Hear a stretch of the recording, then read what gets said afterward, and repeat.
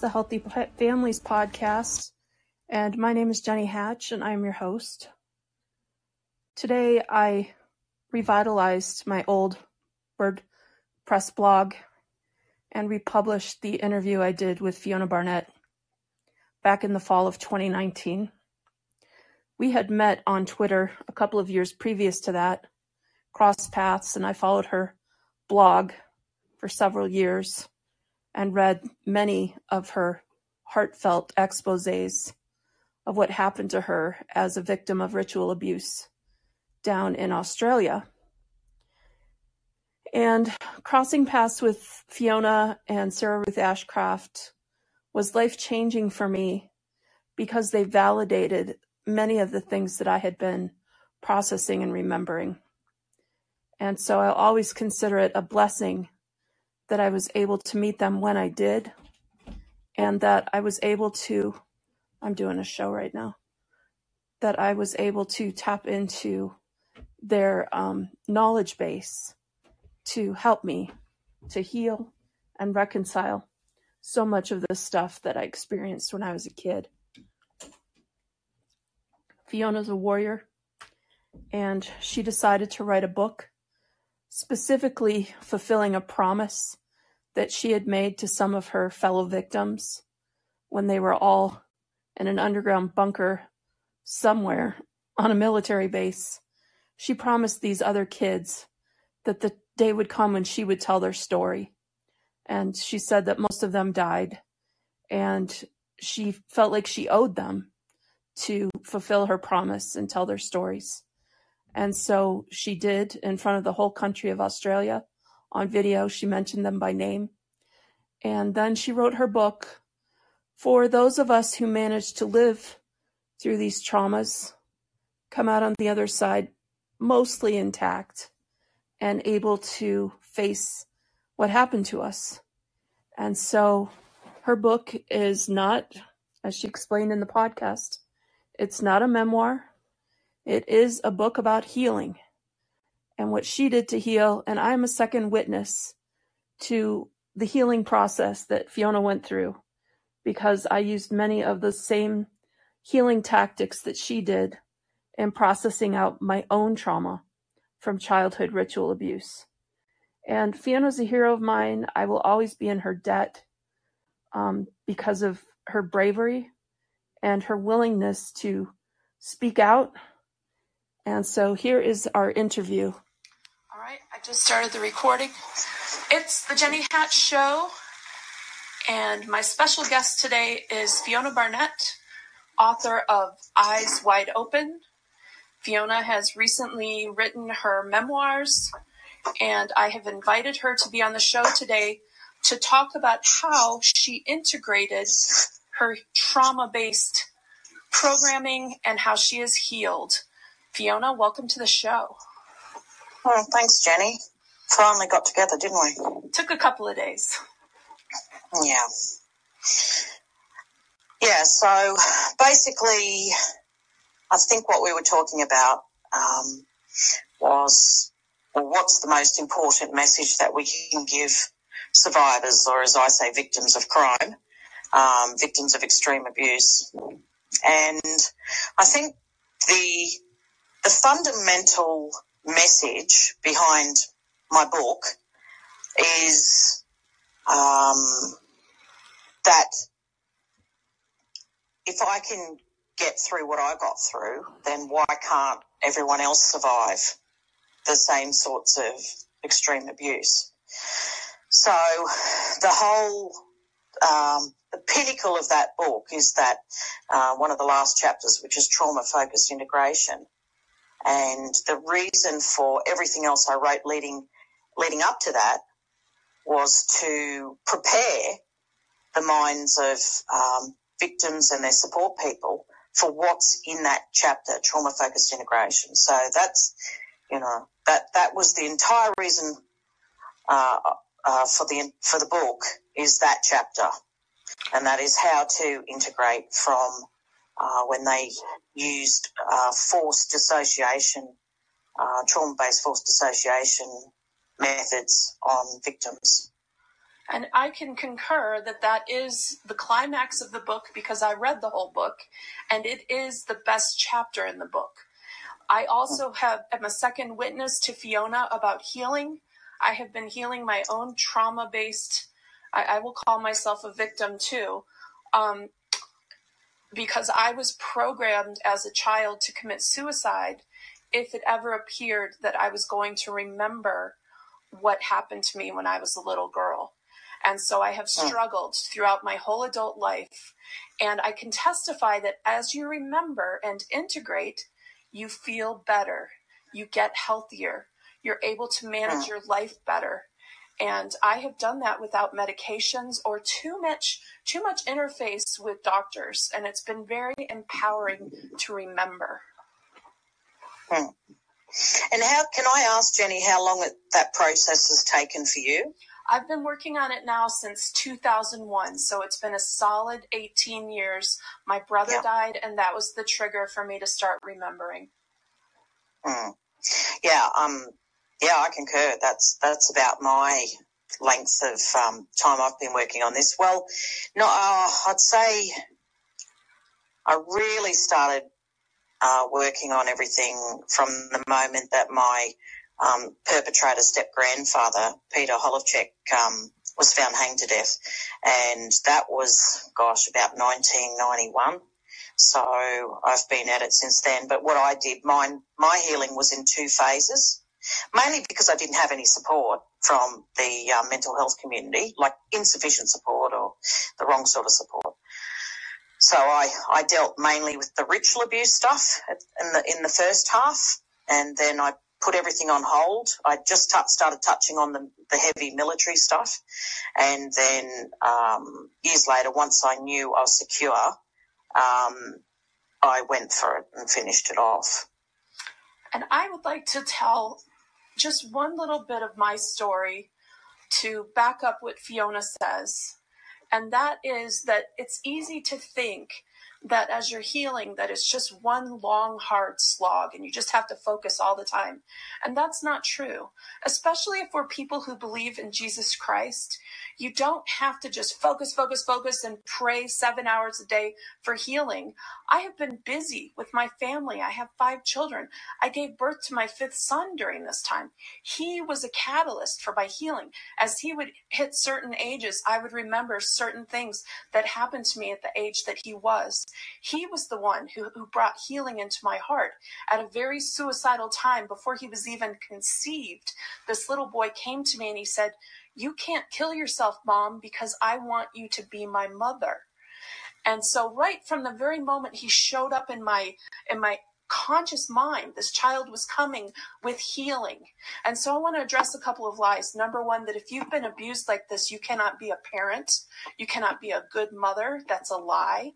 Some of the most fierce, protective, wonderful mothers and fathers on the planet are people who have been abused, because we know. And so he has been he's 17 now, but he is the one who came and just provided me with this opportunity to heal. I think you've raised a crucial point there, which is the suicidal triggers. What people have to realise is that the techniques they use on us are often highly sophisticated. So if you're abused by military people using high-end military equipment, then the end result can often be very seamless. So people do not realise that you might be shifting between, they call them alters or personalities. I just call them segregated memory sections in your brain. But the problem is, what happens is, and this is the greatest risk of all that people have to be aware of, is that when you do start working on this material, definitely every time you will have artificially imposed suicidal ideation will be laid in to the programming. So when you start stripping away the onion layers of programming, you will undoubtedly regularly hit suicidal ideation. But I found the most effective thing to combat that is if you say to people, you voice what the ideation is. That often breaks the spell, so to speak. And the other thing is, if you realise these are not my thoughts, these are thoughts imposed upon me by a predator, a programmer, a perpetrator, and you disown those thoughts. I found that was the two most powerful things I could do to combat the suicidal ideation that undoubtedly you'll be hit with. You also mentioned art therapy. You would draw a picture or whatever was in your mind as you were trying to reconstruct it. I found that very powerful. And you also mentioned music. And I can tell you, people who are listening, that music has been the main thing I have used to heal. There is a healing power in the great classical works. Brahms' Requiem was particularly effective for me, to sing it, to listen to it, to join a choir to sing it. It was also powerful to sing the Messiah and all these other great works that testify of Jesus Christ. There is protection in that music. There is healing in that music. Well, it's all about harmonics and frequencies. So what people don't realise is that the prayer, and then more powerful than that, is singing worship songs about Jesus Christ and to praising God. This comes with a certain frequency, which is more powerful than the enemy's witchcraft and rituals and curses and spells and hexes and blood sacrifice, all the stuff they do. That's what people don't realise. There is a science behind genuine Christianity, and it's a more powerful process than Luciferianism. And that's, if you can think in terms of that the science of Christianity is more powerful than the science of Luciferianism, if that's a way of, picturing it in your heads. So that's one thing that's very powerful. When it comes to the actual methods like art therapy and so forth, the relevance of that is this. You've got two brain hemispheres, and there's a lot of healing power in understanding the brain's structure and function, and the difference between the function of the left hemisphere versus the function of the right hemisphere. Now, the left hemisphere is very much focused on rote learning, basic language structure, just following rules, being told what to do without questioning it, this sort of thing. Your right hemisphere is a source of creativity. It is where you process your relationship with God and an awareness of spiritual matters. Most importantly, the right hemisphere contains implicit memory. So the right side has to be activated for you to access the memories, all right, of your abuse. And it is imperative, my approach to healing is, you must trigger the memories of the abuse. That is how you integrate. That is the key. And that is what MK Ultra psychiatrists don't want you to know. And so the main thing they say is, beware of triggers, beware of triggers. Well, yes, you need to be aware of triggers, in that you've got to be aware that, you have to have a support structure around you before you go triggering your memories and start opening up a can of worms. Okay, you need something to fall back on. You've got to make sure that, you've got, even if the best you've got is, making sure you're booked into the local psychiatric clinic or something like that for when you're suicidal, if you've got no, partner or friends willing to do the suicide watch stuff. It's very important to have that support when you're opening up your memories. But how you do it is you trigger your memories. It's like if you lose your car keys. How do you find your car keys? You close your eyes and you picture, where was I? What was I doing when I last had my car keys? Right? You try to trigger your memory, or you might walk around the house and look for reminders to trigger, where did I put the car keys? That's exactly how memory works. And the same is for these memories which you've stored, and they intentionally they know about the right hemisphere and implicit memory storage. So that's where they store your memories, so you can't get hold of them. And they separate the two hemispheres so that your right hemisphere, and they do that through spinning, etc., drugs and everything else, so that your right hemisphere can't send the information over to the left for processing, and applying language and time, date, place to the pictures. So what you're going to have is you're going to have flashbacks of what you saw when you were a kid.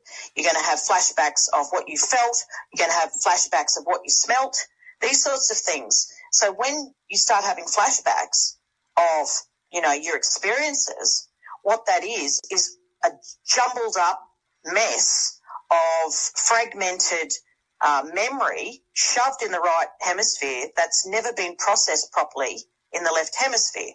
So when you do art therapy and when you do EMDR and these sorts of memory reprocessing techniques, what you're doing is grabbing that information from the right hemisphere and allowing it to be processed in the left hemisphere for the first time since the abuse happened, say when you're 6 or 7 or younger or what have you. So does that explain? Yes, it does very well. And Fiona goes into wonderful depth in her book about all of these processes and how they work. It's one of the best explanations I've ever read, and I've read much of the literature on trauma-based everything. So it's an excellent book. I can't recommend it enough. I put it right at the top of my Twitter in a tag tweet. I know Fiona's done the same. I've embedded her book on my blog, jennyhatch.com. Fiona's got a free copy available for you to download from her website. Fiona, tell people where they can find your blog. Okay, so I have 2 blogs. One is fionabarnett.org and the other one is pedophilesdownunder.com.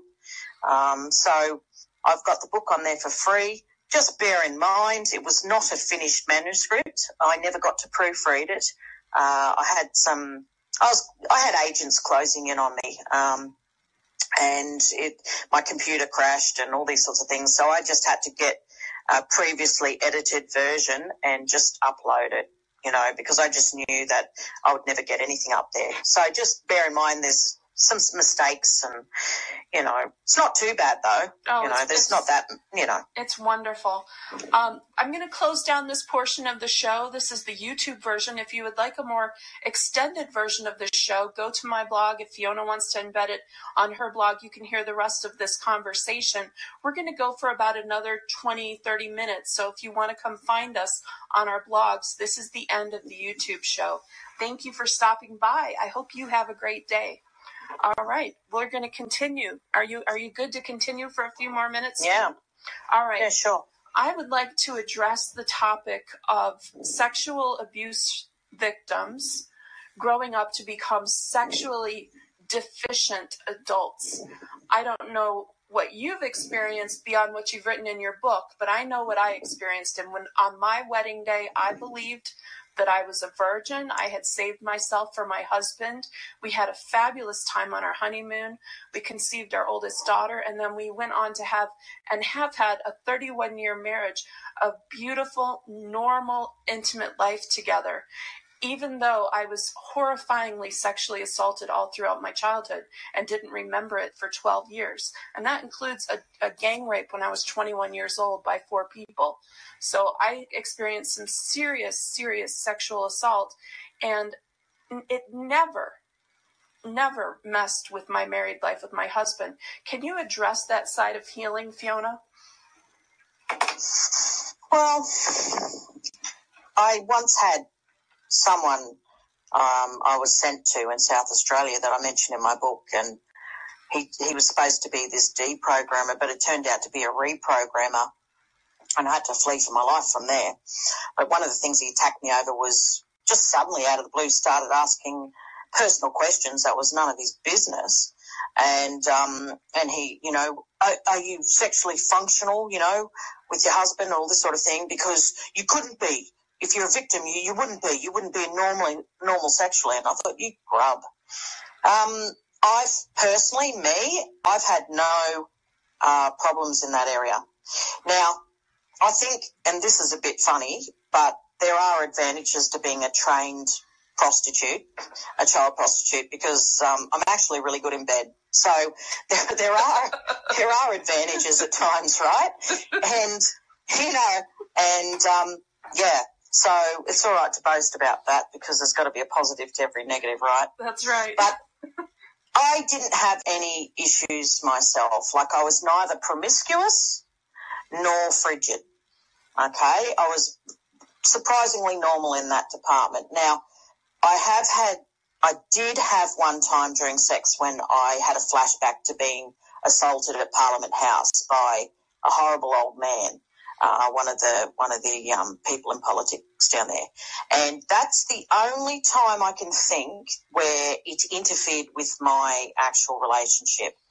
And that was very brief and, you know, but the other thing was it came down to the fact that my partner won my trust over a long time ago, and when we were quite young, and it was his nature that I, you know, came to trust him, and that I think it's got to do with the relationship you've got too. I didn't have someone who was like, you know, I'm not a domestic violence perpetrator or, you know, nothing like that. It was his manner as well, and he was extremely respectful and very cautious with me. But that was established many years ago. So, you know, that was a big deal. I mean, well, my testimony, a lot has to do with your partner too.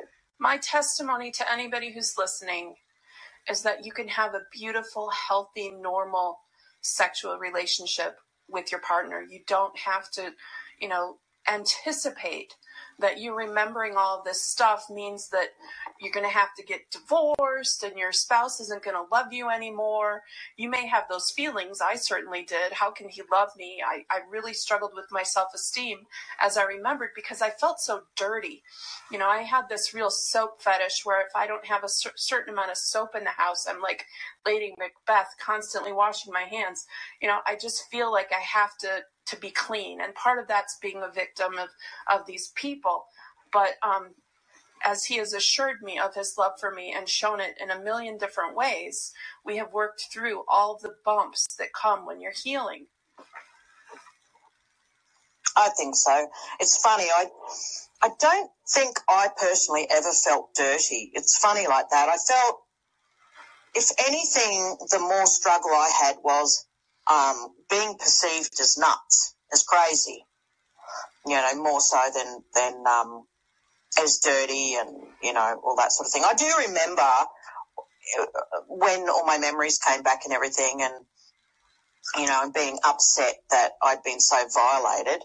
And then I was like, well, how am I supposed to respect the whole sex before marriage thing in the Bible when I've been raped, you know, untold number of times before the age of 18 even.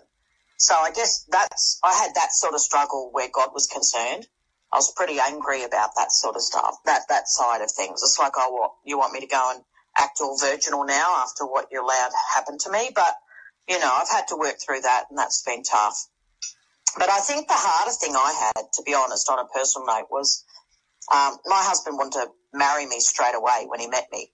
But his mother, who is involved in Luciferian ritual abuse as well, so, you know, I'm not the only one. My husband comes from that background as well. She was horrible. She tried to split us up and she was very jealous of us, of our relationship, and she's English. And English mothers often don't like Australian women coming after their, you know, hooking up with their sons. So he would have married me 6 years before he did, but if it wasn't for her. That caused more trouble in our relationship than any of my child abuse ever did. So, you know what I mean? I do. There was other things at play. Yeah. And this is something else that victims need to realize. Some of the stuff you go through is just the normal ups and downs of married life and family life. It's really easy to pin all of your problems on your childhood, and it's not the case. Everybody's going through these ups and downs. And so your job as someone who's healing is to kind of zero in on what the thing is that you can work on today that will help you have a happier day. And when I say I got my memories back, what I mean is they came in bits and pieces, and they came in pieces that I could handle. Our brains are so smart. Our minds are so sophisticated. And it's my witness as well that our brains only allow us to process what we can honestly face in that moment. You may be taking care of 3 or 4 little children and up to your eyeballs in diapers and dishes, and you just don't have the capacity to face some of these things right now. And so you'll just get a flash or a nudge here. Something's off. Something happened to me. I'm not quite sure what it was. But just tuck that away. Write it down in a journal. Just note it in your own conscious mind. Something is there, and you can come back to it later. And then when the later time comes, you're more prepared to say, okay, I'm ready to face this now. And your body will help you remember. Yeah. It's interesting. I was just thinking as you're saying that,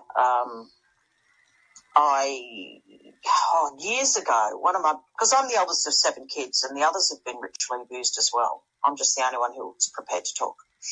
Anyway, one of my brothers, who, apart from me, remembers the most, and, because he's one of the older ones, he gave me books years ago.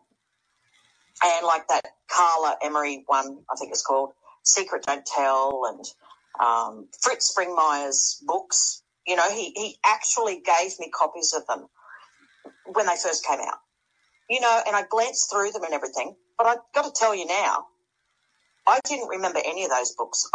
You can go and read something.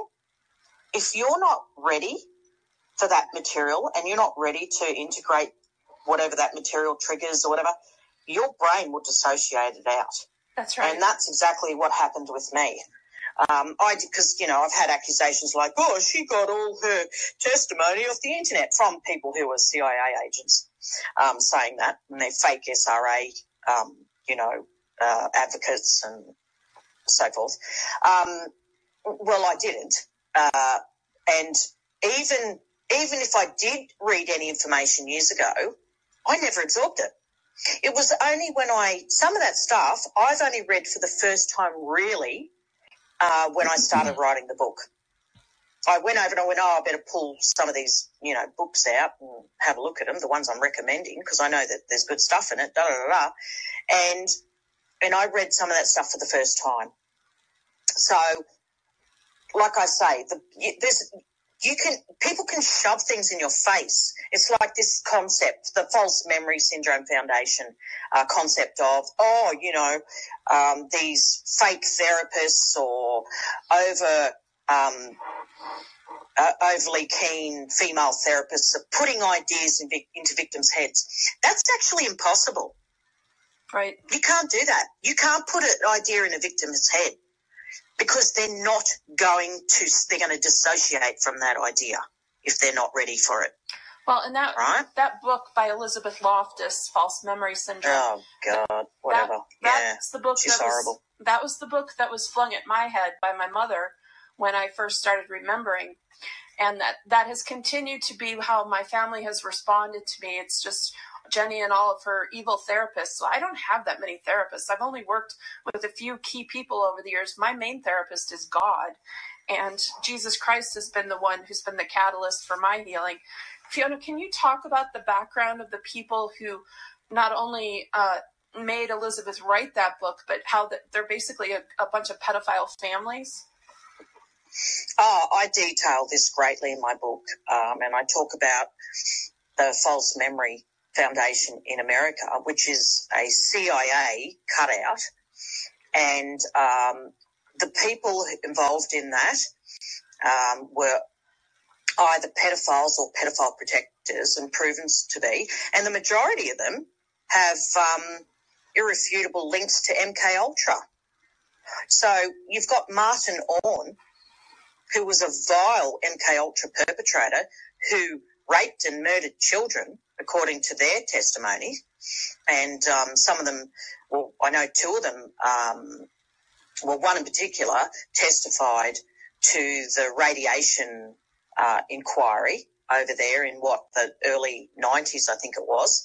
And I mentioned that in my book, that Martin Orne abused them. Martin Orne was in Australia, and he brought MK Ultra to Australia in 1960 at Sydney University. And he was, on the false memory board. And this, in Australia, they started up like a sister organisation. And I've detailed everyone in my book, thanks to the research of Steve McMurray, my researcher. It was phenomenal. And all of these people are MK Ultra perpetrators, or they were accused of raping their own children, or they had some sort of link in covering up pedophiles, like their colleagues were pedophiles, and they provided court reports. The connections are absolutely phenomenal. And they, there's no denying it once you read that. And then I know in Australia, the psychiatrists, anybody who was anybody in psychiatry and psychology, were linked to the False Memory Foundation. So they placed themselves in these positions, put out this false narrative, used Elizabeth Loftus as their poster research girl, when she's been absolutely discredited in court cases, and she was under investigation. She's going to be deregistered, but threw in her registration anyway with the psych board in America. These people have dirty, filthy histories that are very easy to locate if people can be bothered. So I've put it all in one spot in my book.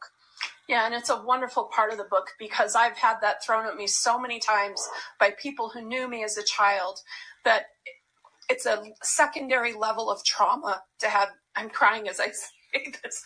It's a secondary layer of trauma for those of us suffering to say that we just made it up, or somebody who would do that. What therapist would be evil enough to implant something in my brain? And then on top of that, why do they think so little of me and my intellect that I would allow someone to do that? It's so insulting on so many levels. I can't even touch it. But, it's something that as you're healing, you're going to probably face.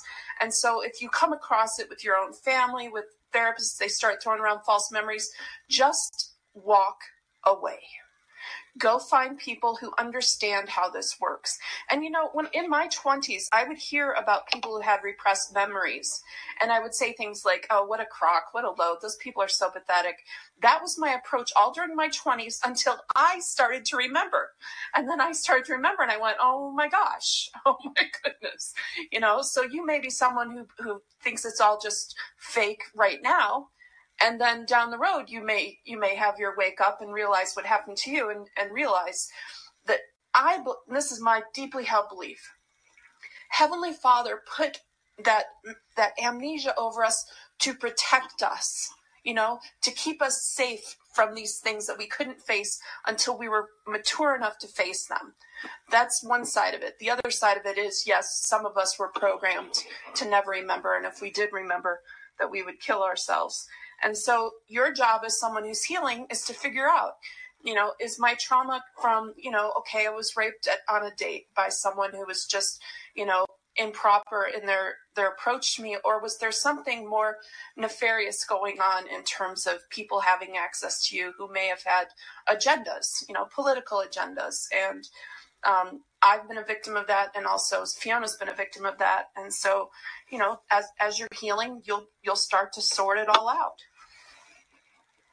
I don't even care what people say anymore. I'm too old. I'm nearly 50, and I've had a lot of preparation for being treated the way I am. When I came out, first of all, I minimised my story so that it was suitable to the mainstream media, because I had a real good shot at getting to the mainstream media. And then thanks to one of the agents who wrote an article mixing my Anthony Kidman stuff with some absolute crap about the Ninth Circle, which I've never even heard of. She made all this stuff up and released that article. And then the Australian grubby media, some of the perpetrators, got hold of that and used that to discredit me on national television. And then that was a warning to all other news outlets and whatever to leave my story alone, and we're going to discredit you and attack you. So, you know, once you've been mocked, slandered and laughed at in front of an entire nation, and, like, everybody knew what they were doing, and they said it's disgusting, and I had other journalists contact me and say, Fiona, I'm so sorry that they did this to you, blah, blah, blah, we don't believe that, you know, etc. Once you've been mocked at that level, and, you know, when the vile university who sparked all of this, Bond University, bunch of pedophile protectors and pedophiles, two of them have been charged, one's gone to prison already. Once they've discredited me and destroyed my career and lied to the Psychology Registration Board about me, called me, you know, a murderer and a perpetrator of the crimes I was a child victim of and all this sort of stuff.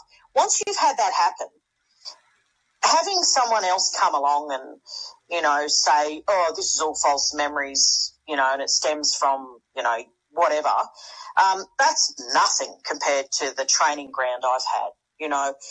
This is why you just learn to just not give a toss about what people think of you. You have to be like that. It's like in the Bible, we're fools for Christ. Look at some of the weird stuff that the prophets had to do. One had to lie on one side for so many 100 days and lie on the other, and then he had to cook his food on human dung, and he said, no, I'll just do it on cow dung. And, you know, what's any of that weird stuff mean? I mean, you know, so you can imagine how they were mocked and shunned and what have you in their day. And I'm not a prophet. I'm just saying I'm a modern day Christian source of mockery. You know?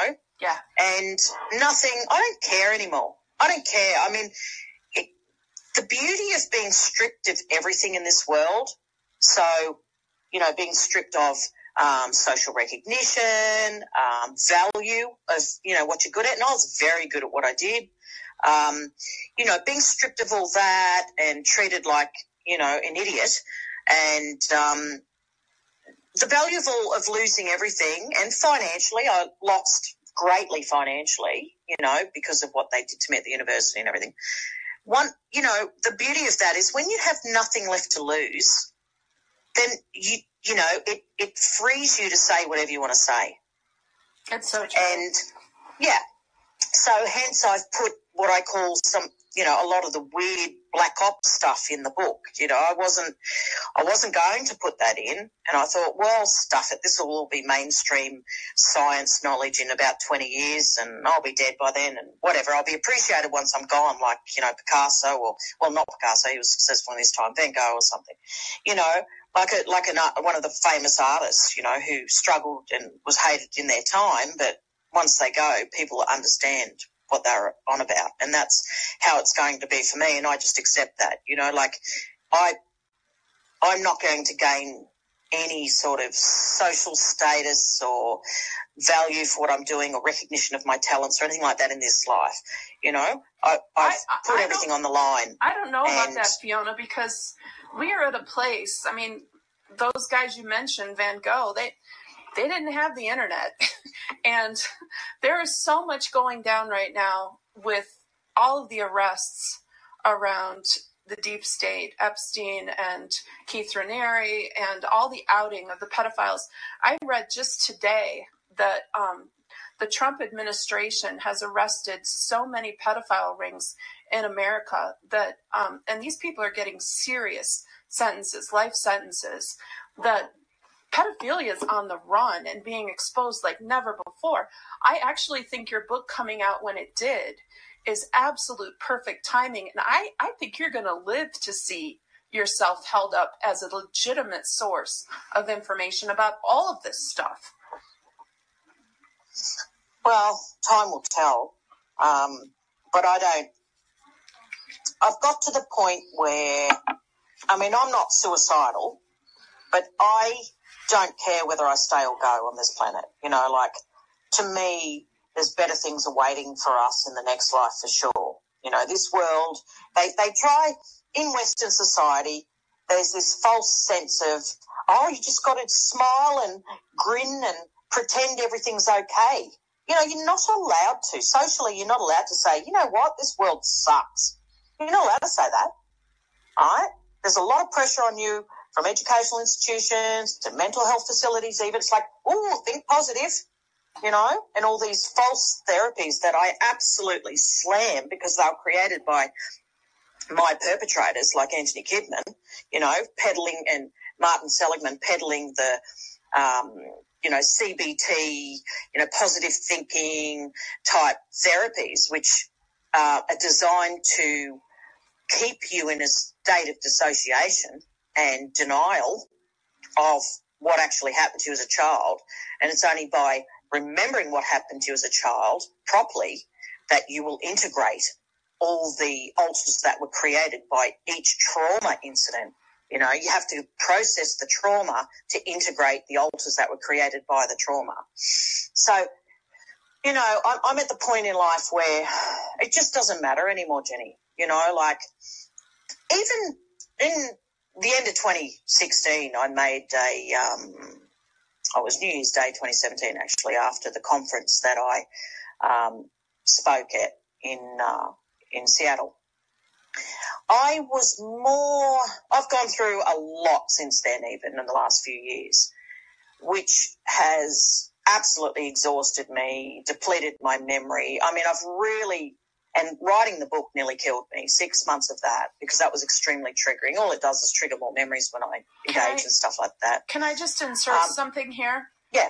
Your testimony of what happened to you at that conference was so reminiscent of what happened to my friend, Dr. Leonard Horowitz, who's the top world vaccine activist. I interviewed him a few years ago around the Ebola scare. He wrote the definitive book on Ebola and AIDS in 1998. But as he shared a story of him going to a very similar conference where they were just there to mess with people, get people's names. Sometimes these conferences, they're just trying to get names of people who are going to provide problems for them down the road. And then they go use their tactics against the activists.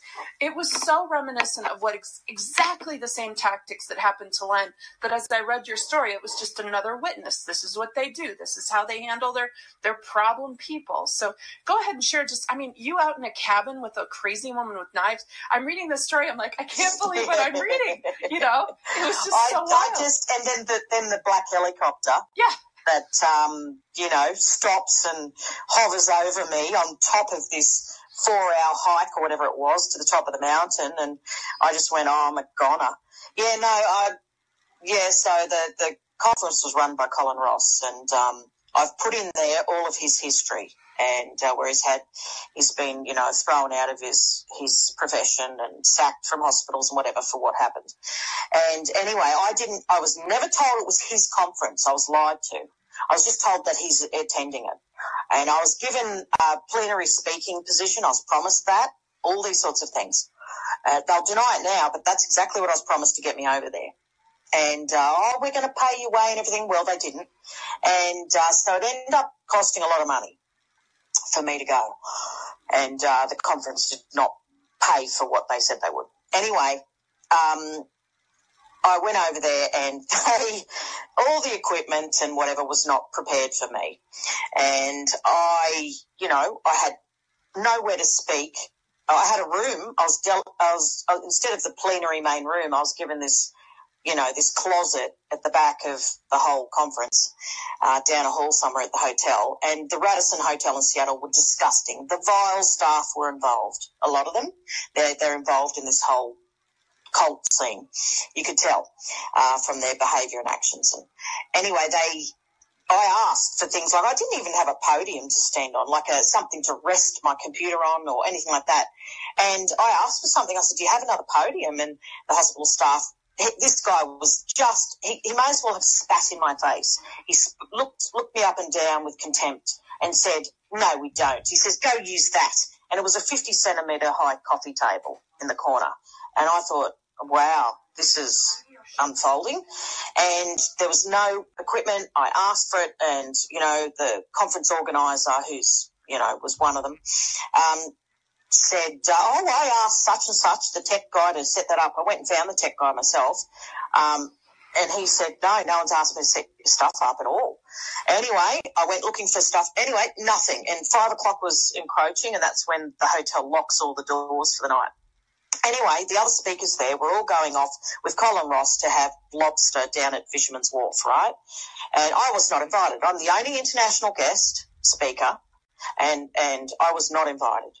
And, in fact, what one speaker did was boast me, one psychologist there boasted, I'm so glad my room's set up, really taunting and rubbing it in that, like, I'm in this situation. And I was first up the next morning. I think this was Thursday. I was getting the room ready, and I was due to speak first thing Friday, 9 a.m., something like that.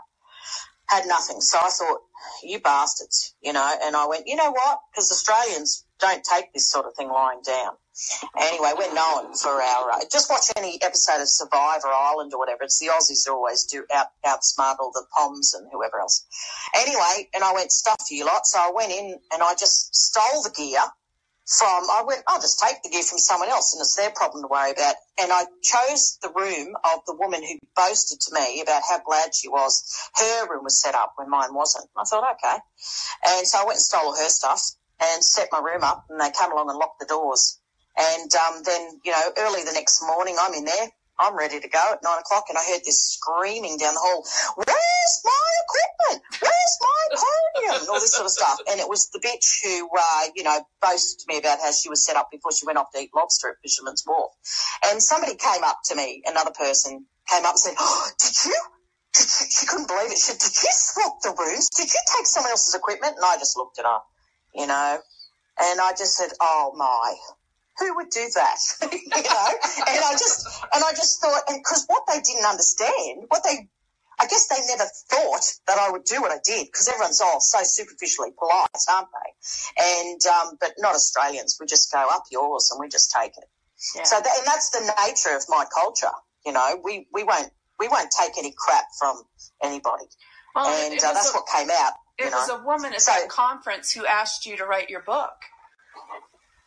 Yes, indeed. So I gave my talk.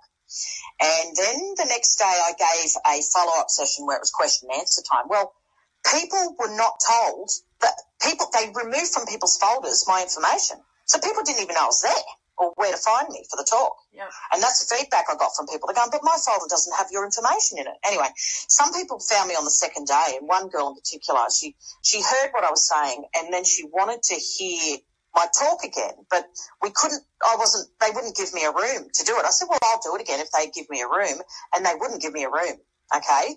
They wouldn't give me anything to do my talk again when it was by popular demand. Anyway, this girl was crying, saying, please give your talk again. I missed out on yesterday, and she's crying. Anyway, at the end of everything, I had one person the only person who was really polite to me and everything was a speaker, but she was also a victim. And you'll notice that all the speakers were probably victims. That's why they go into this industry.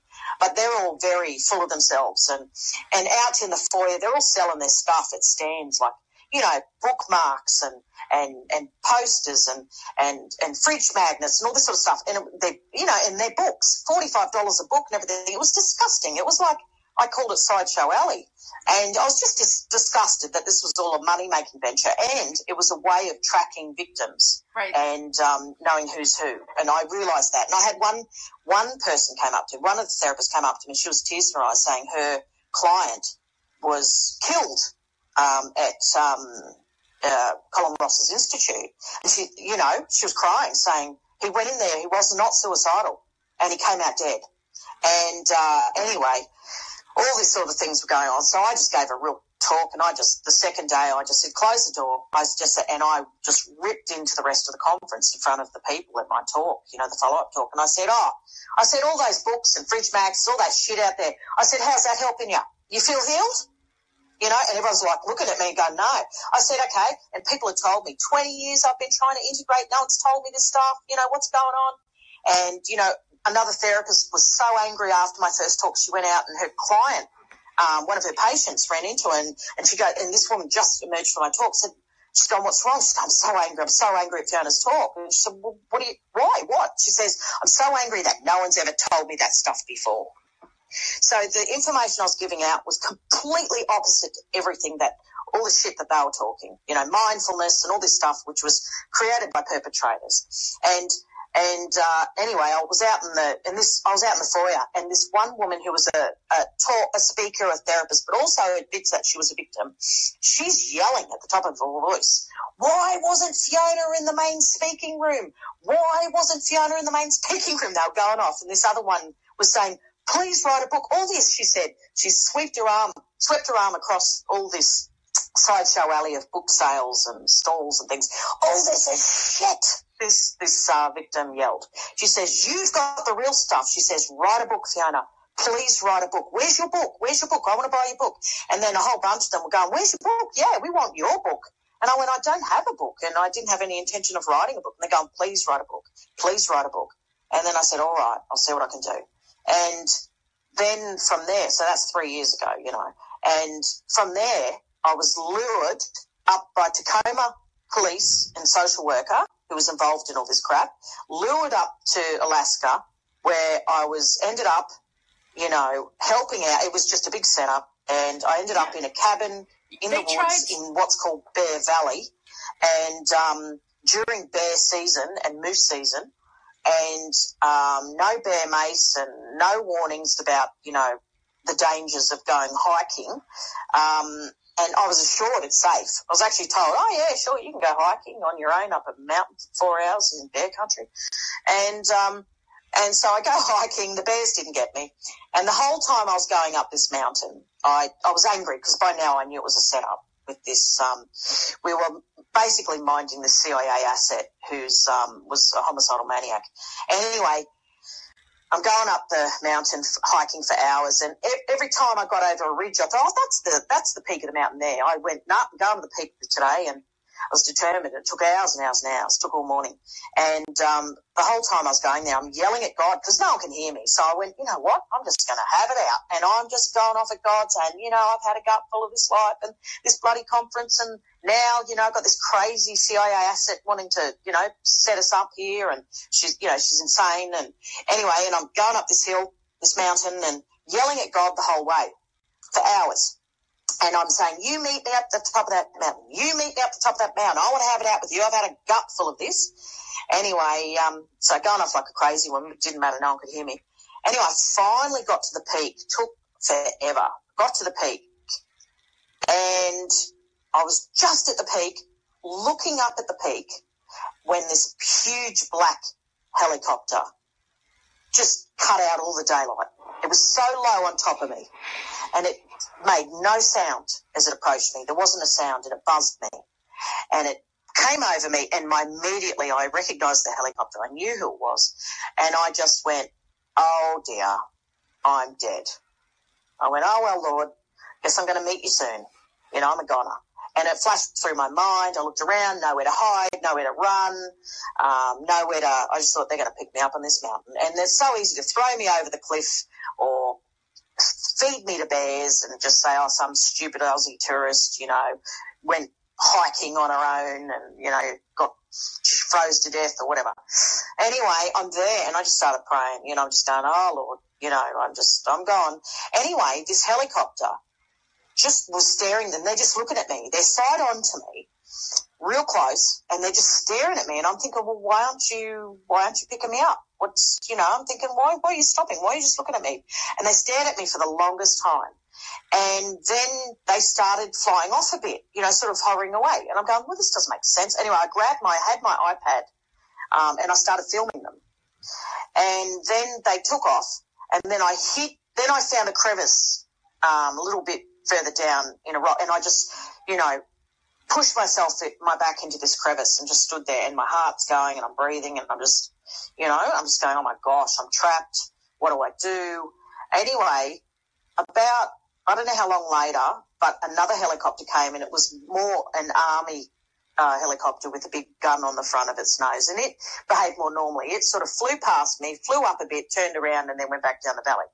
Anyway, I got home that night, and that's the night at about 1 a.m. that the CIA asset that we were minding, this horrible social worker who's involved in the cult called Kimber Olsen, set me up in Alaska for this, and left us there. We had no mobile phone reception and all this sort of thing.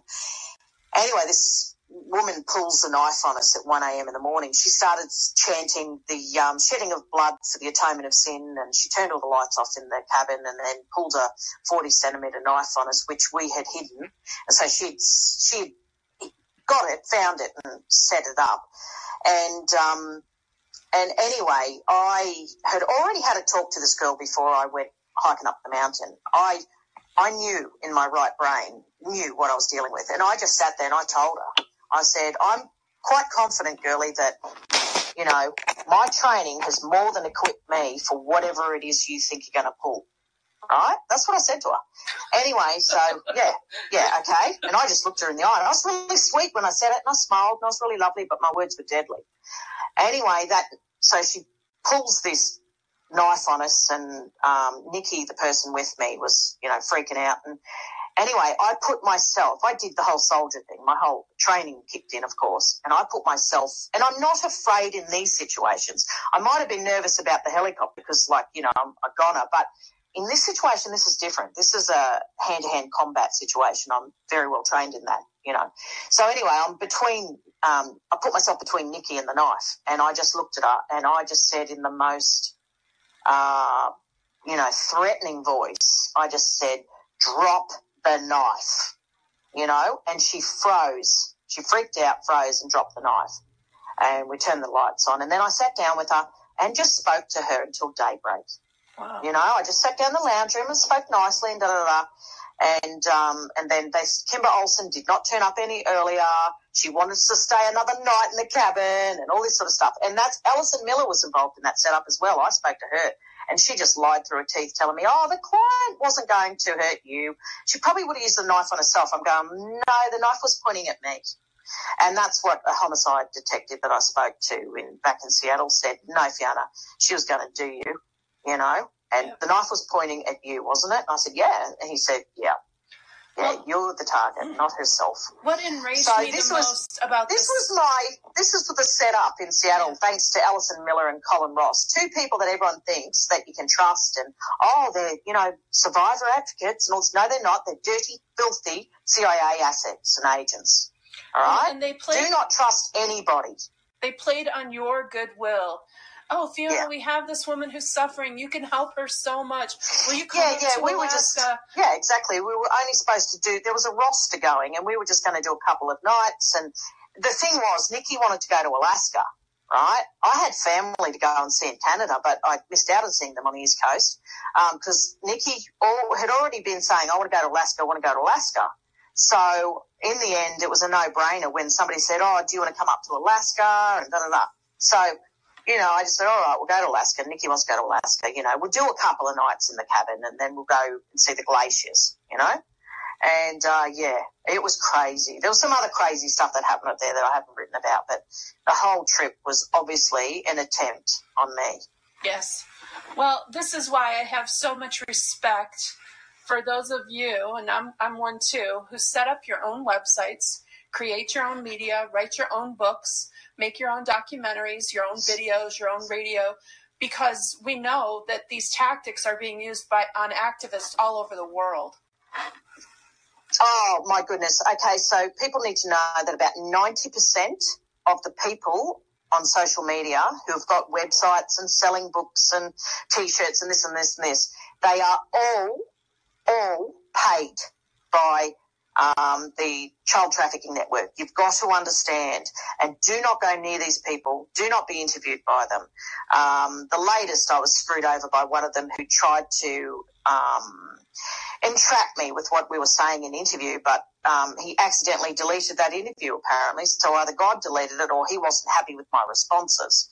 And another one's been going around secretly sending emails to people. So you got people like Russ Dizdar and Preston Bailey, all that scumbucket lot, and they're writing to people privately, like I was handed the email where they're slagging me off and slandering me by email, saying I'm fake, and I got all my stories from the internet.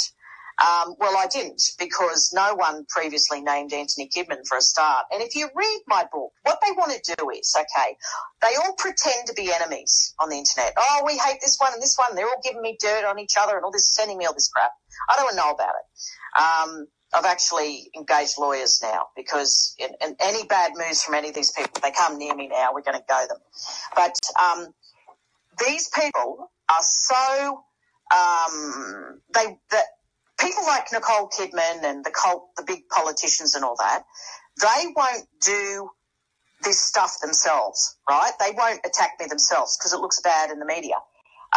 But they employ these low agents to do their dirty work. And that's what I'm saying. They all pretend to hate each other on the internet and whatever, but they're not. They're all working together, and you find that out. Right. And they're all worried about being discovered and their covers being blown. Well, I can tell you now, I was having lunch the other day with I've got a bunch of friends who are former SAS and military intelligence in Australia and all this sort of stuff, former army officers and whatever.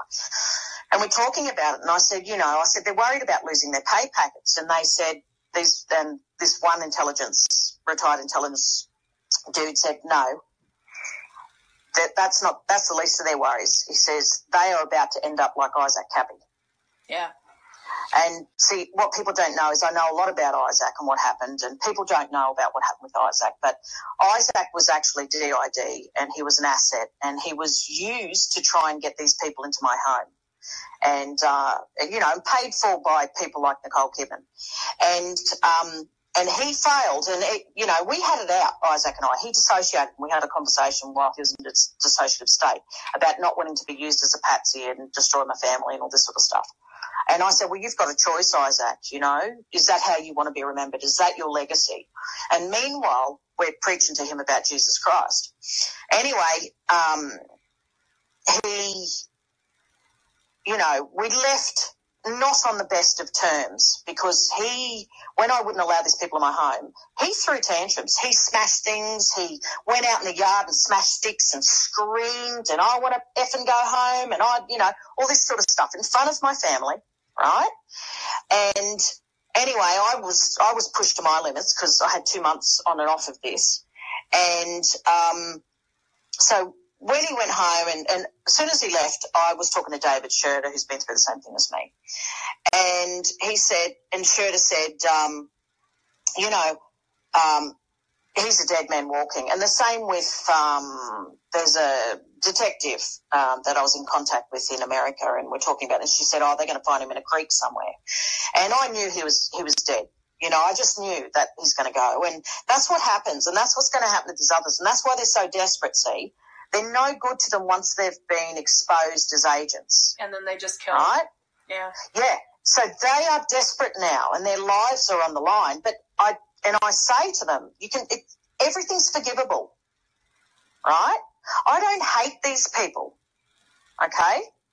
Everything's forgivable. And before you find the same fate as Anthony Kidman and Isaac Cappy, I say you can still give your heart to Jesus Christ. That's right.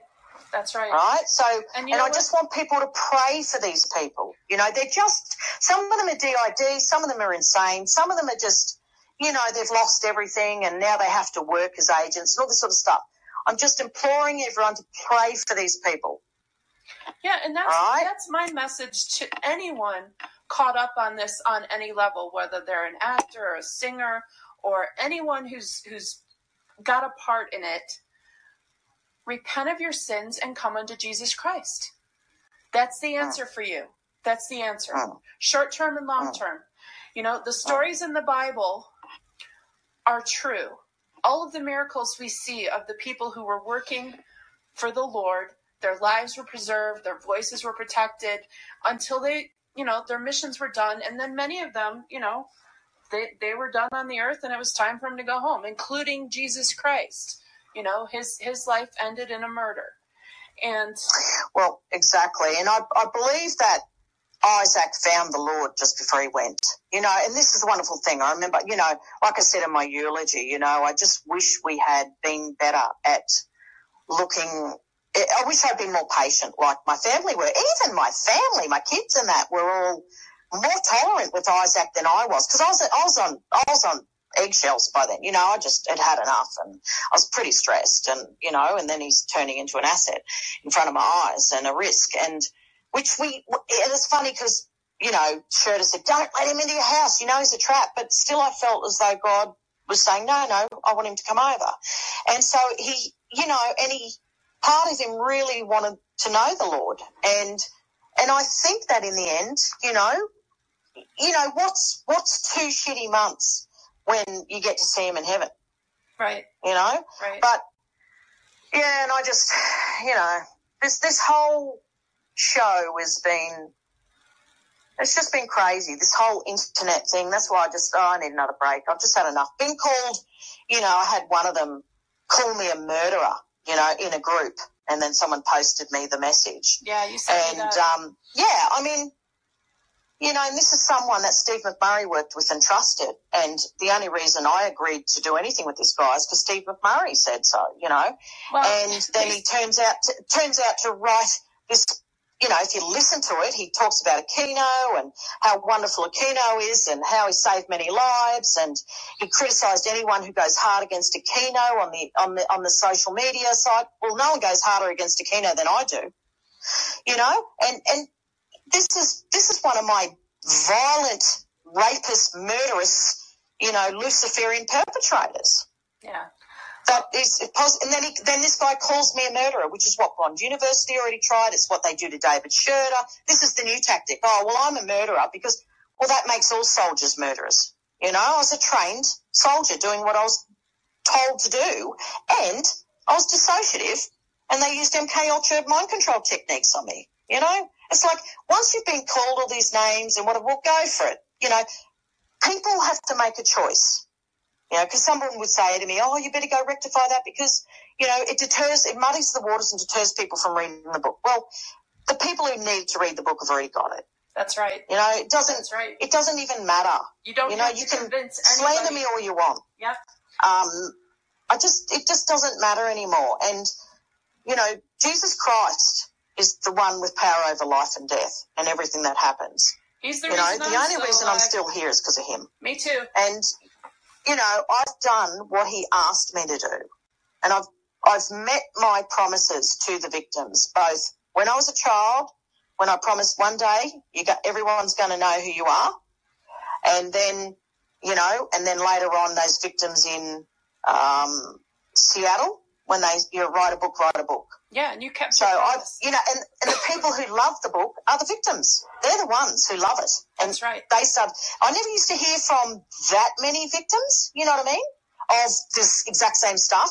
Then I did the book, and then I had a flood of contact from the people. I've been through the same thing, Fiona. Wow, your book. Thank you so much. Thank you so much. And you know what? Duty of care fulfilled. That's right. You know, duty of care fulfilled. And no matter what they say about you in the media or what sort of tactics they try to use in the future, the book is written. The genie is out of the bottle, you know? That's what my SAS/military intelligence friends said yesterday. One guy was saying, genie's, you know, the genie's out of the bottle. It's too late. That's right. You know, this doesn't matter what they do now. I mean, they will try and discredit me. I mean, the only thing the CIA and that can do is try and get me into a court of law and get me criminally sentenced, okay? And so then they'll go for criminally insane and all that sort of stuff. That is the only thing they've got left, and that's what they're trying to do still. So, you know, but good luck with that, with what's coming. That's right. You know? No. Fiona, I have had so many spiritual promptings that vindication and you know, justice is to be ours. If I told you the things that they have done to me over the last 10 years, I mean, it would totally resonate. But I am so ready for vindication for the tactics that have been used on me for just being a whistleblower. I'm friends with the investigative journalist who outed a pedophile ring in Los Angeles 10 years ago, and I published a report on my blog, and the holy gates of hell unleashed on me and my family. And she's had 3 heart attacks. Her partner's had 6 near-death experiences. My family and I have just been through hell. And, you know, this is what they do to whistleblowers. They just... Look, exactly. You know, they're not happy about my book for some reason, are they? Oh, man. You know, there's a hell of a backlash. There was a hell of a backlash just in terms of illness. I became very ill after the book. And there's a hell of a backlash in terms of, I'll tell you why. The main person that's going to be angry over all this, well, besides the entire world, is Paul Mullen, who's head of the Fixated Person Unit in Australia and the UK. So there's 3 units here. There's in major eastern cities of Brisbane, Sydney and Melbourne, and he's got one in London. And he works for the royal family. He's the one who's been covering up all the child trafficking that Prince Andrew's been involved with Barnett, with Jeffrey Epstein and all this. So he's the one in charge of all this, and he works in New Zealand, whatever. It's his agents that came after me, half a dozen of them. And then they're in contact with the ITNJ, which is the fake victim advocacy group with, you know, dreadful connections all around the world and connections with them. They're just so Paul Mullen and the ITNJ are just products of MI6, and MI6 controls CIA in Asia and Australia. Okay, you've got to understand that America's answerable to London, right? To Britain, to the Crown, and to the Rothschilds and that. So the CIA, Mossad, MI6, ASIO and Australia, they are all the private secret police forces of the elite, Luciferian elite. All right? Nothing legal about what these guys do. So all of these, and if you look up the ITNJ, they're connected with this something called something nation. Anyway, they're all, apparently from multiple reports, they're all having drug-fueled orgies in Bali. And they've got this organisation. We've got all these pretty young things sort of dressed up in sort of alternative hippie clothes, and, you know, they look like they're advertising themselves for prostitution at a Luciferian cult ritual. And they talk about ceremony and all these sorts of things. And this is what these groups are all involved in. And it's nothing more than Luciferian orgies, you know. When they say, oh, we're involved in ceremony, you know, well, ceremony means ritual. And so they're not happy that they've been outed. And there's this guy that I had nothing to do with. He's the one who worked for the ITNJ and edited my, whatever you call it, the statement and everything, and testified as to what happened behind the scenes there when they withheld my statement and I released it instead. So all of these people are connected. All of them are connected. And then they're contacting me and asking, oh, what do you think of such and such, these agents from Melbourne? What do you think of such and such, you know? Because the agents in Melbourne are wondering if they've been outed. Well, yes, their covers have all been blown. And I know they're all friends. They don't hate each other. They're all working together. So, you know, this is the elaborate system that is used to bring down people like you and I. Yeah. Well, when I read that they were targeting your child at her bus stop, I saw red. Yes. That was just last week, right? Oh, that was a few weeks ago now. Yeah, no, I was enraged. Yeah, they stopped and they just did it for intimidation, to take photos and, you know, basically, hey, we know where your child gets off the bus of an afternoon and she's a kidnap risk. That's what that means. Yeah. And then that person drove off in the direction of where I know some of the agents are camped out at the moment, you know, doing their Luciferian rituals not far from where I'm living at the moment. So whenever I prayed to know if my family, my children were safe, Heavenly Father has always comforted me, and he said, Jen, they are safely in the palm of my hand. And so I trust the Lord with all my heart, and daily I know that he's watching over me and mine and protecting us from evil. Because, you know, we're all still here. We're relatively healthy. I'm always struggling with something, but we're relatively healthy. We're all sane. We're all functioning. And that is a miracle. It's just a flat-out miracle. Yeah. And, you know, I don't anticipate that changing. Go on. I don't anticipate that changing. I just see further vindication, further evidence, and I really see a lot of people being locked up and held accountable for all this stuff. Well, to me, it's, you know, I have a hard time with my relationship with the Lord because I've been through so much and it's very hard. And because of the nature of my condition, I I've got now vestibular migraine from the damage that was done 10 years ago in the vestibular system. And, it's hard for me to read. And and I get some lovely encouragement from Christians and, give me passages and whatever. And then someone said, go and read the word. Anyway, I'm like, oh, yeah, righto. It's hard for me. And I pick it up and basically I opened it up and the Lord said, listen, I'm keeping a very close eye on your enemies. Don't worry about them. Yep. And then he says, and he said before, he says, look, don't fret about these people. He said, I created these people. Don't you think I can snuff them out like a candle anytime I want? That's right. So not that I'm after that, okay? Even when Anthony Kidman died, I was very upset because I just thought, a soul in hell burning forever. So, but I'm very, and the Lord said, I'm going to repay you double for what you've lost, and the funny thing is, for me, I tell people, oh, heal. I've been saying that for years. Now I'm more cautious of people. I'm going, do you want to open up that can of worms? It's horrid. And I'm so exhausted and beaten to a pulp by these people who work together. And just circumstances and life. And I got to the point where I was promised 10 years ago vindication, compensation, reinstatement, but I'm at the age where I don't really care now. You know what I mean? Part of me, it doesn't even matter now. It's gone so far past all of that, it doesn't matter what happens tomorrow anymore. You resign to it. Now, whether that can be part exhaustion, that can be part, I was a trained soldier. I just did what a soldier does and just keep going to the mission as accomplished. Well, I have to tell you what you've meant to me. There have been key moments in the last 2 years since I started reading you. I mostly found you on Twitter as other people were talking to you. Because I'm still healing. I'm still remembering and reconciling. There were several key tweets and blog posts that changed my life, Fiona.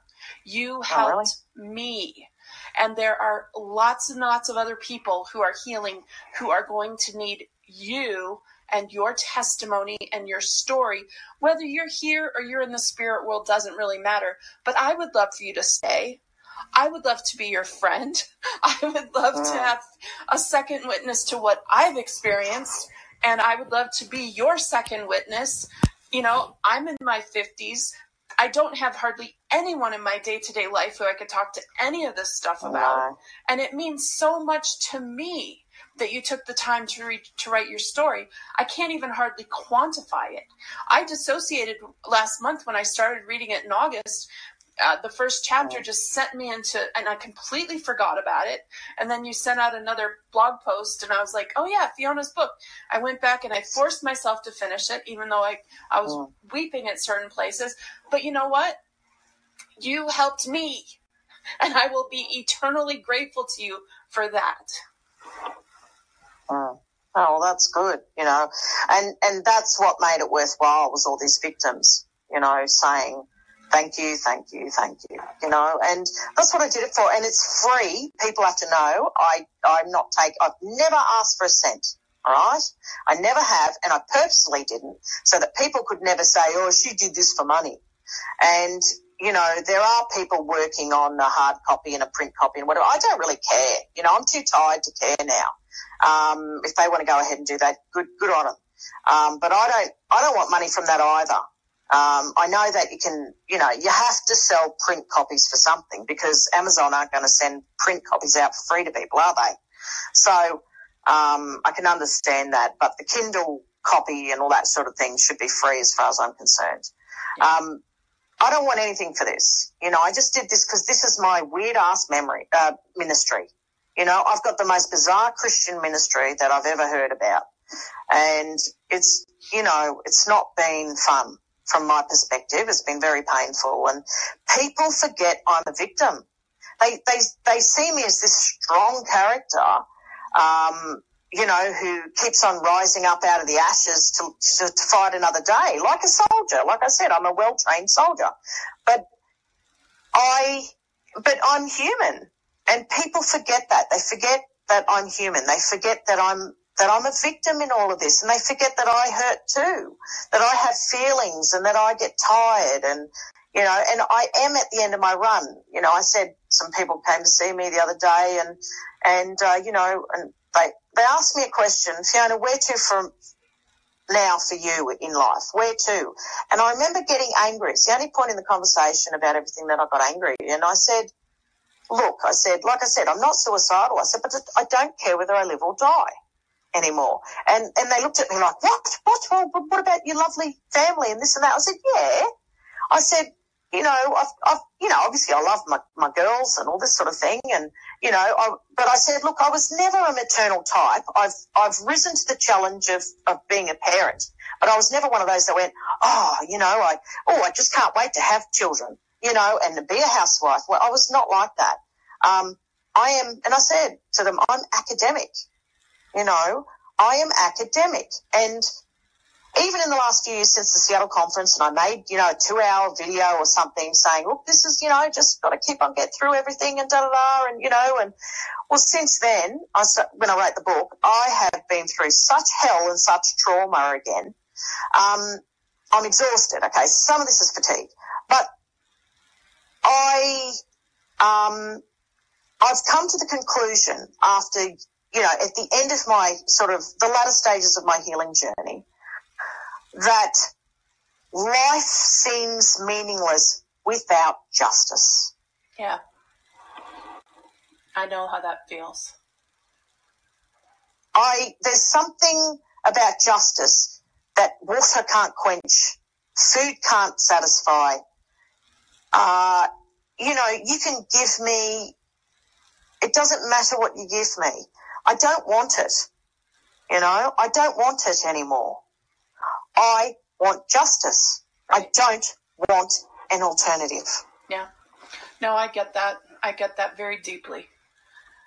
And everybody, but that's what everyone wants. And if you read the Bible, half the Bible is about justice. That's right. Justice is the cry. There's no justice, says the Lord. There's no justice. Our judges are corrupt. Yeah, all the way through, you go and have a look at how much God values justice. See, there's like they can come and offer me whatever now. It's like you can come and offer me, everything I lost and whatever. I just don't, unless you give me justice, I can't see how where I'm at psychologically is going to turn around anymore. It's like, I think of this psychology experiment that you learn in first year psychology. And they had this fish pond and, not fish pond, what do you call them? Fish tank. And they had this fish in there that was carnivorous and it would eat other fish, and they put its prey in there. Now they had a piece of glass separating the predator from the prey. Now the little fish would swim up to the glass and whatever, and the big fish would keep on banging its head against the glass trying to eat the fish, the little fish. And it kept doing this until one day it gave up and just went still. Then their researchers removed the glass panel from between, that divided the two fish. And that little prey fish could come up and rub itself against the cheekbones and everything of that big predator fish, but it would not eat the little fish because it had been conditioned to give up. And that's what victims are at risk of. Like I've been driven to the point where I'm that big fish and you can rub that, desired goal up against my face now, but I can't, I'm not interested. I can't make myself be interested in it anymore. And that's a time thing. And that's, Yeah. Now I'm getting upset. That's 50 years of shit.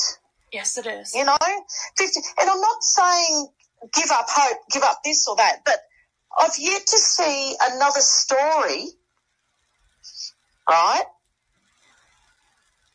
I've yet to see another case where it's so unrelenting as mine has been. It's relentless. And I sit there and in the end you have to give it over to God and say, wow, I just don't care anymore. You just can't care anymore. Well, there comes a point where it is up to God, and it's funny, he is providing people. They've just come into my life and they're just going, you know what, this sucks. We're going to fight for you, Fiona. Yeah. And I'm going, oh, are you? Oh, well, that's good. Good on you. But it's like I don't even care now. It's like, and I wonder why would you wait until I didn't want it anymore before you offer it to me? Well, I think you should think of it as passing of the baton. You have run and run and run for 50 years. Pass the baton and trust that these people coming up are going to set things right and create a better and more just world for our children and our grandchildren to grow up in. That's what gives me my hope. And honestly, it's what keeps me talking. Well, we do know, look, revelation is revelation, and we can't put off what it says in the Word of God. It says these things are going to happen. They're going to happen at a set time. All right? God works in patterns and number sequences and, to formula. And these things are going to take place. So on a world level, like people can, this is another thing. Victims they're in tune with what's happening in our environment, and the world is going to shit, and these things have to happen. These Luciferians do have to rise to power and take power for a very short time. They're going to be allowed to fulfill their destiny, right? Yeah. As they desire it. And then they suffer the consequences of that, okay? Yeah. But remember, it says in various passages, it says, God will hide in your chamber. Yep, come out and wait for the storm to pass type thing, right? He can still preserve some people in this time. Yep. And that's what people have to realise. And that's where I talk about being marked with an invisible mark. I talk about that towards the end of my book. That another Passover is coming. But this time you're going to be marked with an invisible mark. We don't all have to be rounded up and sent to FEMA camps. Those are the morons who follow Hillsong, right? And Brian Houston, and in America, that Joel Osteen, and all these mega church wealth ministries, Benny Hinn, and all this stuff, right? That's for them. They're the ones who are going to end up in the FEMA camps, right? When they're forced to make a choice because they've just, followed this deluded religion for so long. And they're going to have to come to the point that you and I have come to, where we're bleeding, begging on our hands and knees to God to take the pain away, right? Our time of that sort of suffering is, I'd say, hopefully coming to an end. But others is only just beginning. It's true, and the thing that keeps me going is just, we became grandparents last year, and I look at the face of this little girl, and the hope and joy that's come into my heart around her is just unfathomable. I didn't know it could feel like this. And I know I sound like every other grandparent out there, but it's true. And it's different than with my own 5 kids. They all go through their thing where they hate mom and, just think you're the dumbest person on the planet. And it's so painful when you go through that as a mother, and you kind of delude yourself. I've got a 16-year-old, and you get to where you're like, no, he won't do it. He won't do it. I know his older siblings did it, and then it's like, oh, mom's the dumbest person on the planet. And you're like, no, not you too, But part of this is just, this is how they mature. And when they turn 25, it all flips and they can become your friend again. But that's a long, long wait until they're 25. And so, it's so hard being a parent because it's really painful to give this child life and then have them turn on you like that. But, like I said, these are the pains of just everyone. We all have to go through it. And our job as people who are healing is to just try and sort out what's what, and then focus on the things that we can manage. And, for me, some days, all I can manage is just to get up and make breakfast and do a few dishes. And then the rest of the time I'm in my room, because I just struggle. I struggle. I still struggle with trauma. I still struggle with being around people and in public. And I honor my struggle, and I honor it by staying private and by staying quiet. And when I feel like I can face people, last year I was in a show. I was in a play. I played Mrs. Fezziwig in A Christmas Carol. And that was joyful. And it just about broke me because it was so hard to be around people. But I did it, you know. And I'm the same, Jenny. I've become more withdrawn in recent years. You have to protect. I'm just not interested anymore. It's become, the more I've integrated, the less of an extrovert I've become, because that was forced upon me. Right. And the more, I'm just too tired to talk anymore. I'm too tired to just everyday conversation or even in depth about this sort of stuff. I'll go to therapy and I'll just go, just do the therapy. I don't even want to talk. I can't go to therapy anymore. Like I'm right at the latter stages type thing of this whole integration thing. But I go there now and I just go, you know what? I just don't even talk to me. I'm not talking about the last week's events. I don't want to do it anymore. Just do the therapy, the cognitive integration processing stuff. Right. I'm just withdrawing more and more, and I just find people are exhausting. They are. And the annoying thing is when somebody asks me a question that I've already answered in the book, and they couldn't be bothered reading the book. Oh, I don't give give those people any of my time. None whatsoever. They're so lazy. I feel the same way about my books because I've written several books, and if you can't honor and respect me enough to go read what I took my precious time to write, you do not deserve 1 second of my day. That's it. And and like I say at the end of my book, like if people don't want to read my book, that's good. You know what? My book's not for you. Just go and watch. Go and read something else. Go to Kim Kardashian's page, and read about her ass implants and how they're going. I really don't care anymore. I've fulfilled my duty, my Christian duty I've fulfilled, and I've given people what they asked for and what, may help them to heal. And people have to know it's not this set formula. You don't just go and do what Fiona did, A, B, C, D. Oh, my gosh, you don't do that. No.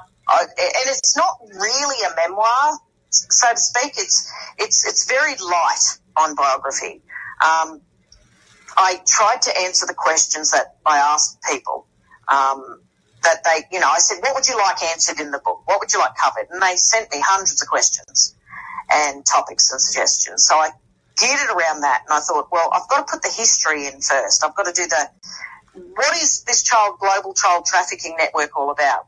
And that's coordinated by the CIA. People got to understand how massive it is and who's behind it and how it all fits in together, whether it be Jeffrey Epstein or the Clinton Foundation or, Jimmy Savile in England, whatever. And then I talk about that system and then how they've tried to cover it all up and the false inquiries and all these sorts of things, the Royal Commission. And then I've talked a bit about what I experienced. So I've established the existence of MK Ultra in Australia, and no one can deny that, thanks to Steve McMurray's phenomenal research. And then I talk about all of that. And then I talk a bit about my personal experience of it. So who, where, what, when, how, in Australia. But I'm very light and I'm not big on describing blood and gore and all that sort of thing. But then I talk about, what I did to fix it. I talk about in Psychology 101, I tear apart psychology and psychiatry and say what's wrong with all the therapy methods that they use and how these methods were created by the perpetrators. And then I say, well, in trauma-focused integration, I talk about, well, this is what I did. This is what worked for me, and I can't, and I encourage people to integrate. There are benefits to integrating. I mean, I'm not in the pain I was in. I'm not confused. I don't have that bouts of really bad depression and anxiety compared to now. I still have PTSD and depression and anxiety associated with PTSD, but it's kind of like a normal, relatively normal compared to what it was, if you know what I mean. It's like... I do. I used to break out in hives and asthma whenever I think about my dad. Yes. I don't do that I'm anymore. the same. Yeah. I get that kind of breathing difficulties when I start having a flashback and that. But, so I'm trying to tell people, look, it's not all roses. You don't throw yourself into this healing process going, oh, it's going to be great. It's not. It's going to be hell first. It gets worse before it gets better. But where I am is way better than where I was 10 years ago or 20 years ago. Me too. Right? There's no comparisons, chalk and cheese. It's just now I'm sitting here going, what now, Lord? Okay, great. So I integrated. Big deal. You know what I mean? I'm sitting there going, well, so what? Now what? You know, that's my personal journey where I'm at. But I'm not saying I'm saying it is worthwhile. It's worth getting out of the pain. It is. It's worth getting out of the place where your children are vulnerable because you can dissociate and they can access your kids. It's worth getting out of that place where they can just trigger you to dissociate and you ended up at a ritual in adulthood or something like that. Right? It's worth being away from all of that control. Okay? And like I said, there's no comparison. But then I guess what you're left with is you can't change the PTSD at the end. Know that you're going to still have complex PTSD because, you know, it's normal to have PTSD. It's a normal trauma response.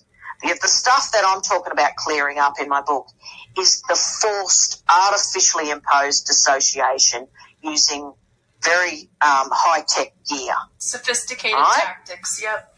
The sophisticated stuff. Yep. But what you'll be left with, you're still going to be left with something. It's not a miracle cure-all. All right? So I don't want people going into this with a false sense of, you know, expectation. You will be left with complex PTSD, which you then have to deal with. Complex PTSD, sorry, Jenny, is very hard to clear up when you're still being threatened day to day, when they're turning up taking photos of your kid at the bus stop, right? Well, this is something I was thinking about yesterday, Fiona, as I was thinking about us doing the show. You know, you and I have healed with all of the harassment and bullying that they have to offer to anyone who's a whistleblower. Imagine a person who's healing who doesn't have to deal with that because you and I and other people stood up and said, this is what they did to us, and then somebody put those people in prison. You know, imagine all the rest of the survivors trying to heal without all that extra layering of trauma and pain. Look, I tell you what, that's what healing would be so easy. It's like I said in my interview at the press conference in 2015, and I said, you know, what was done to me as a child was horrendous, but how people have mishandled my child abuse testimony since then has been far worse than the original abuse. That's right. And that side of it is so traumatic when you've got a mother who's worried about her children. You've got, you know, a husband who's like, oh my gosh, how can I protect my family? And it's, you know, it's hitting you from all these sides where he can't even really help because he's not sure what to do, you know, and it's like, you know, the most impossible situation you can even imagine. And you're just trying to like put a smile on your face and help your kids get out the door to school, you know, and it's like, you know, there's no map or book to tell you how to function in this reality. You just do it by flying by the seat of your pants. Exactly. And this is the reality, you know, this is where it's really at. You know, never mind all that social media circus that goes on. That's all just a staged fight, like world wrestling, you know, it's all just acting. This is the reality of what we live with day to day. There's a very real threat. Like I said, Isaac Cappy's dead. All right, that's how real this threat is. Yeah. There are other people who are dead, you know, that they got to. So, I have friends who've been murdered. Sorry? I have friends who've been murdered. Activist friends. Yes.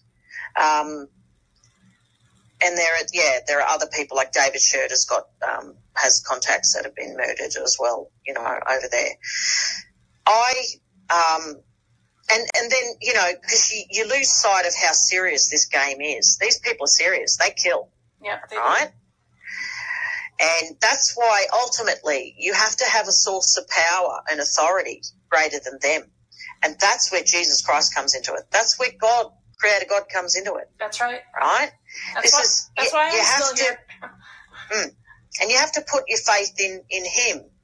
I mean, and I guess, you know, I mean, I'm at the stage, like I said, you know, without a vision, the people perish. And I don't have a great vision. I did what I was supposed to do, but now I'm twiddling my thumbs going, oh, well, now what? You know what I mean? Do I die? I honestly thought, oh, well, I die now. Do I? Okay. Well, that's okay. I don't mind going, you know, because I'm nearly 50, and now it's like I've integrated, as I said in my book, I've integrated just in time for my body to fall apart. So now I've got all this, I get these pains when I walk uphill. It started off walking uphill for long time, actually, 20 years. I couldn't go upstairs without bursts of agony, seconds of agony at the top. And then it turned into going up hills. And then now it's on the flat. And then it was in my hands, and I can't do repetitive work with my hands and stuff. And anyway, my psychologist said to me, Fiona, is that nerve damage? Are your nerves damaged? You know, you need one of those nerve induction tests. Anyway, I said, oh, yeah. I said, I think it's from them electrocuting me so much as a kid. And if you look up what happens when they electrocute you, you know, you end up with this, I think your nerves gradually just fall to pieces. And anyway, so I went to a neurologist, and basically he said to me about these other things, oh, yeah, you've got vestibular migraine, can't do anything for you, you're stuck with that. Oh, great. Okay, so there's debilitating symptoms of that. Can't do anything. And then he says, well, we can't do the nerve test on you to test whether or not you've been damaged from electrocution, because the test involves electrocuting you, Fiona. Oh, God. And this is my life, you know, and I'm there, I'm just looking at him. My daughter was there, and she just burst into laughter. Yeah. But I'm just there going, and I kind of, and he had a wry smile on his face too, but I'm there, but in the background, you know, there's a source of pain in that. It's like, I just want validation to know this happened to me. You know, you're always searching for the evidence, the proof that this happened to me too.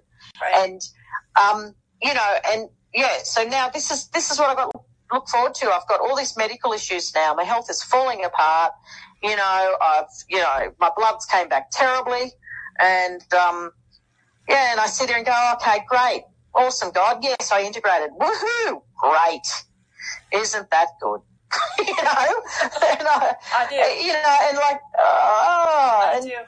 And the other thing is, like, intellectually, because I'm academic, if you read Relevance of Intelligence, if you read Trauma-Focused Integration, you can see the sort of brain I had. Yep. You know, you can see I'm academic. I like that work. I like that world. But I'm not allowed to do that work or be in that world, right? Right. So I have to sit here. Right. So I sit here and rot in a body that's falling apart for how long? This is my dilemma now with God. It's, you know, and my brain, my memory's going. In the last couple of years especially, I've lost my memory. I used to have a photographic memory years ago. And before the stroke, I had a photographic memory for dialogue. And, you know, and now that's going. I can't even remember, you know, anything now. I can't remember, you know, common names of things. You know, I'll point to a chair and go, that red thing over there, because, you know, I'm so damaged in the language centre.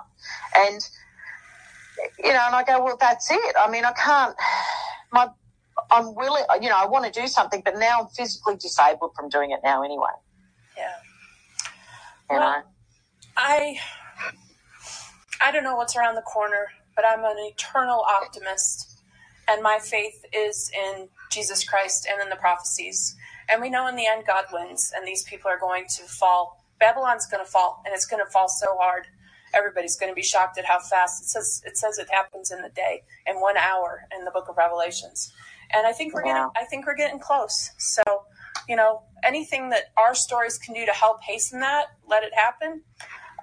We said a prayer before we started this show, and my prayer for all of you who have tuned in and are listening is that you will also be guided by the Lord in your healing, to the people and the articles and the healers and the friends and the family that you need to help you heal, because I know you will heal. I'm going to close down the show now, Fiona. Thank you so much for your time. I feel like it's a miracle we were able to connect, that we had the technology and the ability to make this happen. I look forward to hearing about happy things happening in your life.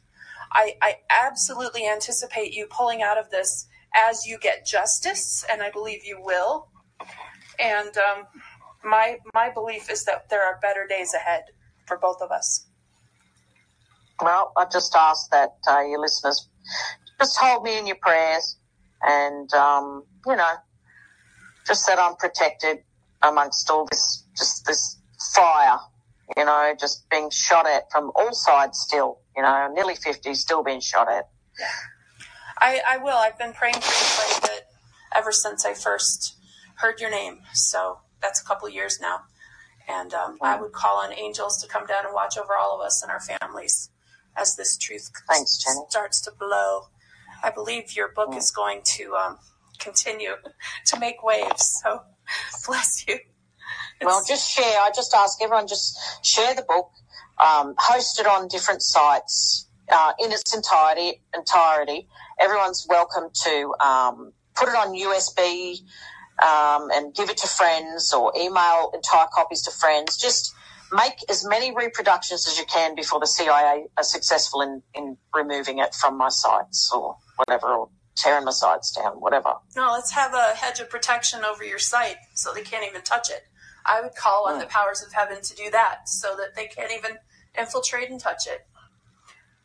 And I do that in Jesus' name. Well, bless you, sister. I have got to go pee. But it is so good talking to you. And hopefully we'll cross paths sooner than later. Yeah, that sounds good. All right, Jenny. Thank you so much. You're welcome. Thank you.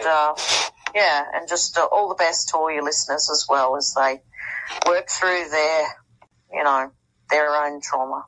Yeah. All right. I love you, sister. Thank you. Okay. Bye-bye. Bye.